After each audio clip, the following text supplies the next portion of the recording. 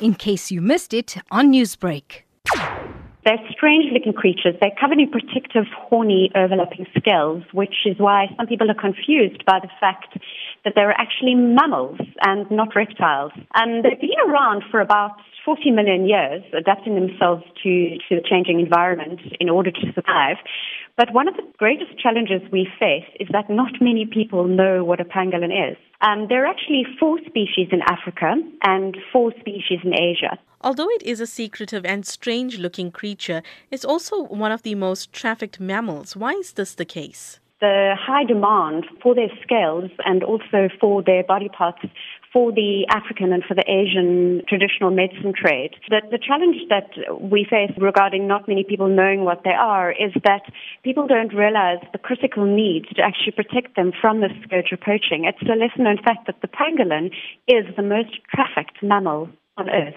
What makes the pangolin such a unique and such a diverse mammal? Apart from being desperately cute, it actually plays an integral role in the whole ecosystem because what they provide Earth with essentially is an all-natural pest control.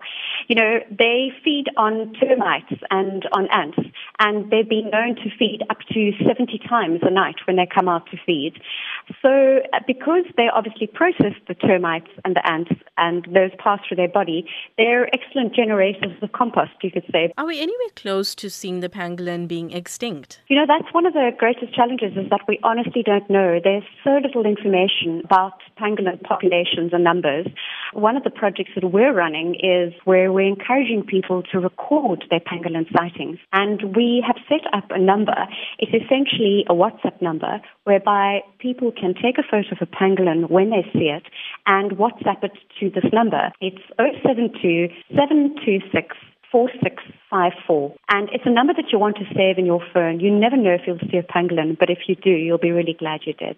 Newsbreak, Lotus FM, powered by SABC News.